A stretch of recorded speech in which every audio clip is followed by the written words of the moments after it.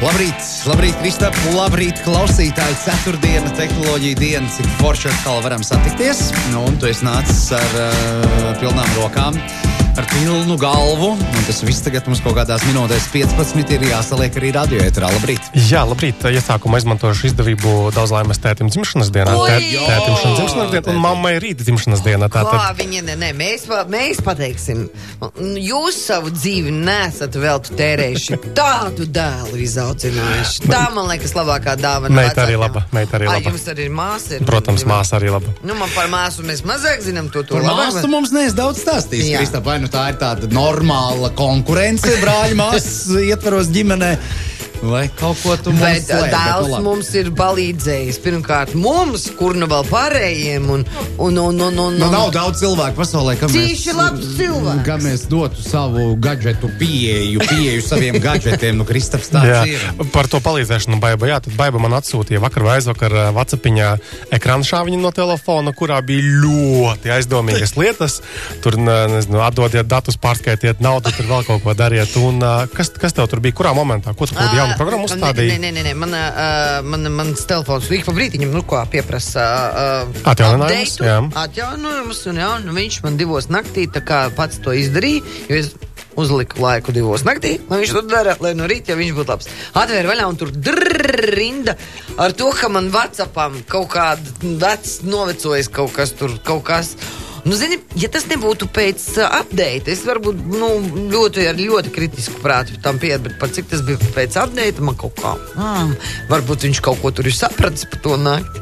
Un tāpēc es atvēru to vienu linku vaļā un uzreiz sapratu, ka tas nav labi, un tāpēc es uzreiz uztaisīju ekrānu šā viņa tev aizsūtīja. Tā kā es nekādus datus nekur neievadu. Ļoti labi, jā. Tā pa šiem gadiem to es esmu iegaumies no tevis, ka nevajag nekur nevienam uzticēt nekādus datus. Jā, un tur man liekas tā, protams, ka nezinātājiem varbūt dažkārt grūti ir saprast, vai tas atjauninājums ir īsts, vai tur mēģina izlikties, bet, manuprāt, darām ar tādu veselo saprātu pieejam. Ja tas paziņojums izskatās ar kaut kādām košām, krāsām, aizdomīgām, burtiem kaut kādiem, vienkārši tiešām neglīts, un tajā bildē, ko tu atsūtīji, tiešām bija redzams, ka nav gaumīgs tas paziņojums, un ja kaut mazākā doma, ka kaut kas neizskatās labi, mēģinam izslēgt, ejam prom no tā visa. Klausies, ja tas būs nepieciešams, viņš vēlreiz pajautās. Bija no WhatsAppiešu puses ziņojums, ka viņus mēģina... Visu laiku. Man arī lasītājs pagājušajā nedēļā teica, ka, uzrakstiet par šo te kaut kādu aktuālo problēmu, jo viņiem ir apnukuši jau draugi, kas viņam sūta visādus pamaziņas kaut kādas arī riņķī. Tur kaut kas bija tiešām saistībā ar jauno iPhone vidināšanu vai kaut kā tam līdzīgu. Šis visu laiku uznāk. Laikam. Klau, Kristap, palīdziet klausītājai. Baiba var iesaistīties. Šķiet, Baiba kādā no šīm sarunām ir minējusi par aplikāciju, ko tu izmanto, lai būtu aktīvi pārtraukumi. Un šeit klausītāji interesējās par šīs aplikācijas nosaukumu. Es zinu, ka tev uz vietpulksteni kaut kas nāca, atceries? Tagad piecelies, pakusties. Vietpulksteņi jau, man liekas, pārsvarā paši jau viņi seko līdz tavām kustībām, ja kustības, teiksim, kādā momentā sabremzējies. Tu neesi kustējies, piecelies, izkusties, un es tev arī darītu. Jā, vai dienīgi kā te rokas gāja pa gaisu. Un saprotu, kas tur ir labais. Inerces dēļ arī es tajā iesaistos. Jā, tas viss ir lipīgi. Un man īstenībā ir arī telefonā tāda nenoņemama nostāda aplikācija, nevis aplikācija, bet lietotne, kas ir Samsungiem tā veselības, tā lietotne. Samsung Health. Jā, un viņš man baigi kaunina, ka es neesmu nogājis tos 7000 soļus. Vai 10,000, jā. Nē, tur ir 7,000. Okay. Nezinu, kāpēc viņš izdomājis. Pielaidīgāks mazliet. Viņš laikam izrēķinājis gadu skaitli un tā, labi, tev 7. Ļoti labi, lai kaunina, jo tas tomēr tevi, pagrūž noteikti kaut kādos vakarā tu staigā virtuvē apkārt galdam. Tas strādā, es brauc mājās, man kādreiz tāds linkums ir. Bet es paskatos tajā telefonu, skatos, bāc tikai 2000, labi. Un tad es uzvelku botus un neju uz to jūru. Par vietpulksteņiem runājot, Garmins ir izlaidis kārtējo vietpulksteni, un šis konkrētais Instinct eSports Edition, kā jau nosaukums rāda, ir veidots speciāli e-sporta faniem un profesionāļiem. Tur tā doma ir tāda, ka tagad tas e-sports mums kļuvis tāds, ka cilvēki, daudz cilvēki nevis paši kaut ko spēlē, bet reāli skatās tur Twitchā vai YouTube YouTube, kā citi spēlē video spēles, un, protams, ka tur ir papildus lieta, ir tā pati spēle, čats, kas tur maliņā visu laiku griežās, un tagad ar šo te Garmin pulksteni varēs dabūt rādījumus tam tā kā tā gamera, kā viņam sirds darbojas, vai viņam ir stress kaut kāds. Tu tā kā nevis paši to spēlēšanu, bet parametrus, ja? Klāt, jā, papildus tai spēlēšanai vēl parametri. Man komentāros kursorā, protams, izsmēja, kad, ko es gribu redzēt, kā tur, nezinu, tur cilvēkam knapi tur darbojas orgāni kaut kādi iekšējie, bet Garmin ir izlēmis, ka tirgus ir šai lietai, un video gamings ir tomēr ļoti populāra lieta. Es vēl brīdi pieķēru mājās, ka man puika klāviņš skatās YouTube divus vācu čaļus, kuri vaļā Brawl Star tos... tās kaut kādas tur dāvaniņas un kaut kāds šausmīgi populārs. Viņiem tas kanāls ir ārkārtīgi populārs. Viņi var vienkārši vaļā spēlītē, ko tu vari tāds ir žanrs, nopirkt vai vēl kaut ko. Miks skatās manējais Paparop Krievu kanāls, kur arī ver vaļā mantiņas dažādas un spēlējas savas. Tas, ko es daru ikdienā ar gadžetiem, ir atsevišķi žanrs, kur cilvēki ver vaļā bērna mantiņas un tad cīkēs nozlampēt skatās. Tā, ejam lieliem soļiem priekš, mums sāk krist ar vien vairāk jautājumu. Tā kā... Vēl par videospēlēm, tad pie mums atbrauca vieniem no pirmajiem Baltijā jaunais PlayStation 5, tātad jaunā spēļu konsole, kas oficiāli pārdošanā nonāks 19. novembrī. Mēdījiem sāk izsūtīt, un mums ir palēmies būs starp tiem mēdījiem. Tostarp tāpat kā daudziem citiem lielajiem mēdījiem pasaulē, kas tiek agrāk pie šīs te konsoles, un tur ir ļoti striktas dokuments, man bija jāparaksta, ko es kurā brīdī varu stāstīt, bet mēs vakar safilmējām unboxing, jeb atvēršanas video, un tuvāko dienu laikā noteikti būs kursors LV, tātad šis video, un tajā es pastāstu vienkārši, kas tā par konsoli, kas tur jauns ir sagaidāms. Tas nav tāds labākais darbs pasaulē, ņemt un testēt šitādas lietas. Tas ir interesanti, bet es jau vienmēr rūpējos par to, kā aiznest līdz klausītājiem, skatītājiem, kas ir labs tajā jaunajā ierīcēm, vai mums to vajag arī. Kas tās būs spēlēm, ko tu patestēsi uz jauno PlayStation? Par to es, diemžēl, šobrīd nevaru vispār neko teikt. Jā? Ok, bet tur ir, tev konkrēts uzdevums kaut ko patestēt, vai tā ir tā? Nē, mans uzdevums un mana vēlme ir pastāstīt maniem lasītājiem, klausītājiem, skatītājiem, kāda tā konsola arī ir, bet ir ļoti ierobežots. Es varu šajā datumā parādīt izslēgtu šo te ierīci, no priekšas, no aizmugures, no apakšas, no augšas. Nākamajā datumā ir nākamais līmenis, varu parādīt, kā izskatās tā saskarne, bet neskaitot šādu vai tādu tur lietotni, tā kā tur ļoti detalizēts tas embargo papīrs. Bet tuvāko dienu laikā kursorā būs video, kā mēs atpakojam un parādu, kā izskatās tas kontrolieris, tā konsole. Tas ir ļoti, ļoti interesanti. Jo pirmais PlayStation bija pirms 25 gadiem palaists, un es atceros bērnībā. Tā bija mana jaunība. Mana, arī, un tava jaunība. Jo, saprot, PlayStation ienāca kā revolūcija, pirms tam bija visi tie žilitoni, UFO, un kas tik vēl pa spēļu konsolēm, un Segas. Atnāca tas. Tas bija kaut kas, wow. Jā, vēl par tādām super jaunām lietām, aktuālām, tad iPhone galā, tad iPhone 12 no rītdienas 30.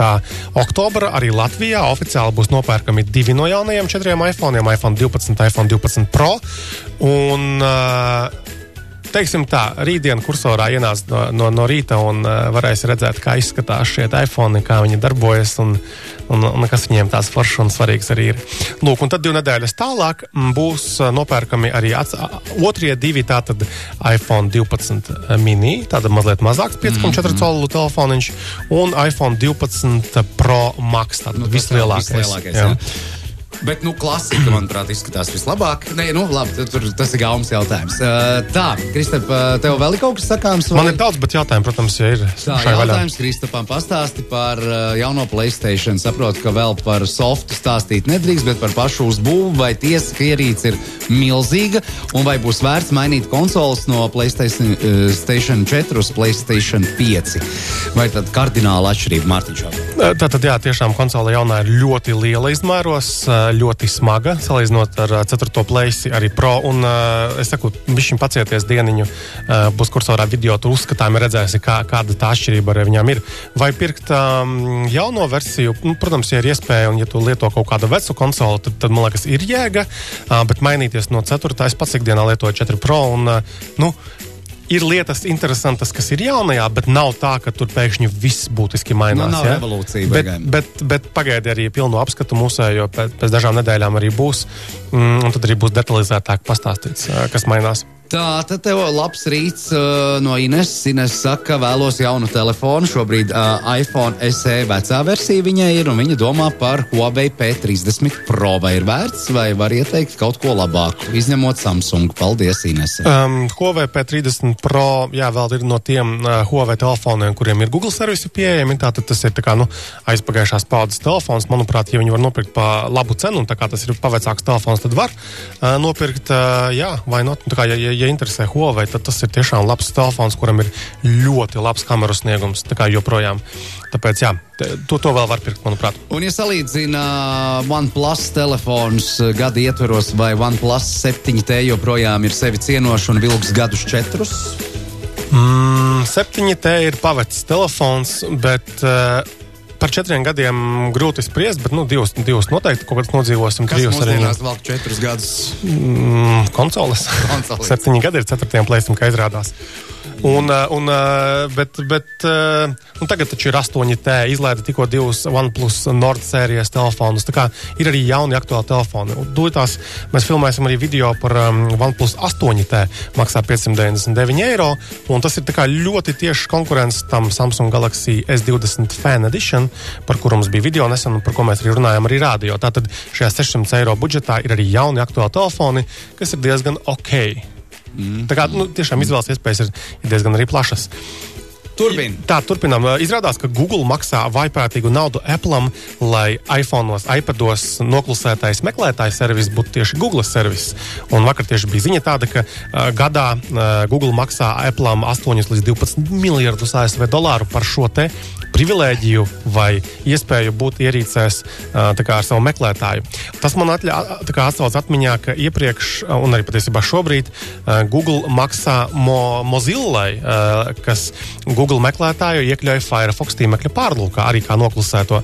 Un tur, protams, tās ceniņas ir 400 līdz 450 miljoni dolāru gadā. Tātad, kur ir Apple ar savām miljardas ierīcēm aktivizētajām, un kur ir Firefox. Tiesa bija pirms kaut kādiem dažiem mēnešiem, man liekas, ziņa, ka Google ir pārskatījusi, laikam nemaksās Firefoxam, nebet Mozillai, un tad tas rada reālas problēmas šim te pārlūka radītājam, jo to pēkšņi gadā ir mīnus 400 miljonu ASV dolāru, un tā ir būtiska viņiem nauda. Tā kā, jā, tas ir interesanti. Savukārt Facebooks ir palaidis Facebook dating, tātad jeb iepazīšanās servisu arī mūsu pusē, un Twitterī tagad ir diezgan daudz uzradušies profili, kas raksta par savu Tinder pieredzi. Ja?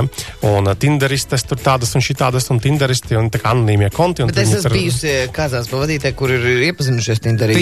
Tā tad var būt jēga. Lūk, un tad vakar es redzēju tvītu, kad viena no Tinderistēm saka, ka jā, ka tajā Facebook datingā palielam tie paši cilvēki jau arī ir, ka tur var savilkt kopā, kas ir kas, un tikai tā var labāk vizuāli apskatīt arī viņas.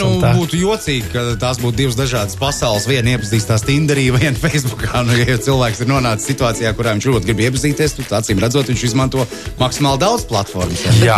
Bet ir arī platformas, kur ir tādi nopietni cilvēki, kuri tā nešaudās pa visām. Bet LinkedIn. Vai arī. Es katrā ziņā neesmu tā īstā droši vien, ar kuru padomāt. Cilvēki Baiba raksta vietējā laikraksta novada avīzītē, ieliek sludinājumu. Lūdzas vēstīs.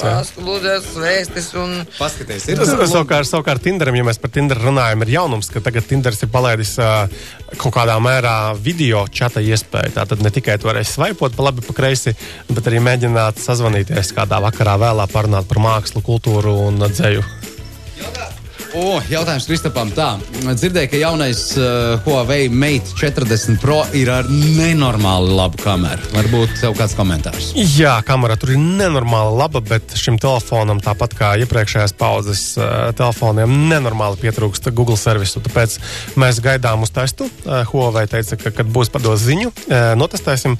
Un tā kā dzelžu departamentā viss ir ļoti labi tiem Huawei, bet ja tev ir reālas grūtības uzstādīt lietotnes, ko tu šeit izmanto, lai vai ko Huawei teiktu šajā pusē, tad īsti tā lietojamība būs nosacīta. Un kas ir tiešām reāli... Kādu uzskatīs uz nerva, vai ne? Visai ātri. Un tā problēma ir tāda, ka tie dzelži ir labi. Mēs tikko testējām Huawei austiņas, tās maziņās ausīs praužamās. Ļoti labs produkts. Testējām pulksteņus. Ļoti labi produkti. Bet, ja tev nav blakus telefona, kas spēja, teiksim, piekļūt tam visām mūsu bankas aplikācijām, Smart ID un visām pārējām lietām, kas mums ir vajadzīgas, tad grūti. Jo telefons tev ir kabatā, un kabatā tagad tev ir līdz visa dzīve, un ja tev kaut kas no tā iztrūks, tad agri vai vēl, tas var nepatikt. Jautājums, vai var iedot īsu feedback par telefonu Xiaomi Poco X3? Šo konkrēto mēs vēl neesam testējuši, bet Poco sērijas telefoni ir savā budžetā. Tā kā, tur nevajag gaidīt kaut kādu, dārgā gala Samsung sniegumu, es domāju, tad papildus servisu un tādu labumu ziņā, bet kā telefons, kas nemaksā kosmosu, bet vienkārši dara savu darbu kaut kādu gadu vai 2 gadus, kamēr tu viņu varbūt nesadalzi, viss tur ir kārtībā. Jā. Es atradu druviņā sludinājumu. Jā. Par iepazīšanos varbūt to īsti lāgā nevarētu nosaukt, bet palīdzēsim, jo ar tehnoloģijām tas noteikti, ir saistīts. Noteikti, jā. Vidzemes tehnoloģiju un dizaina tehnikums aicina darbā psihologu apkopēju.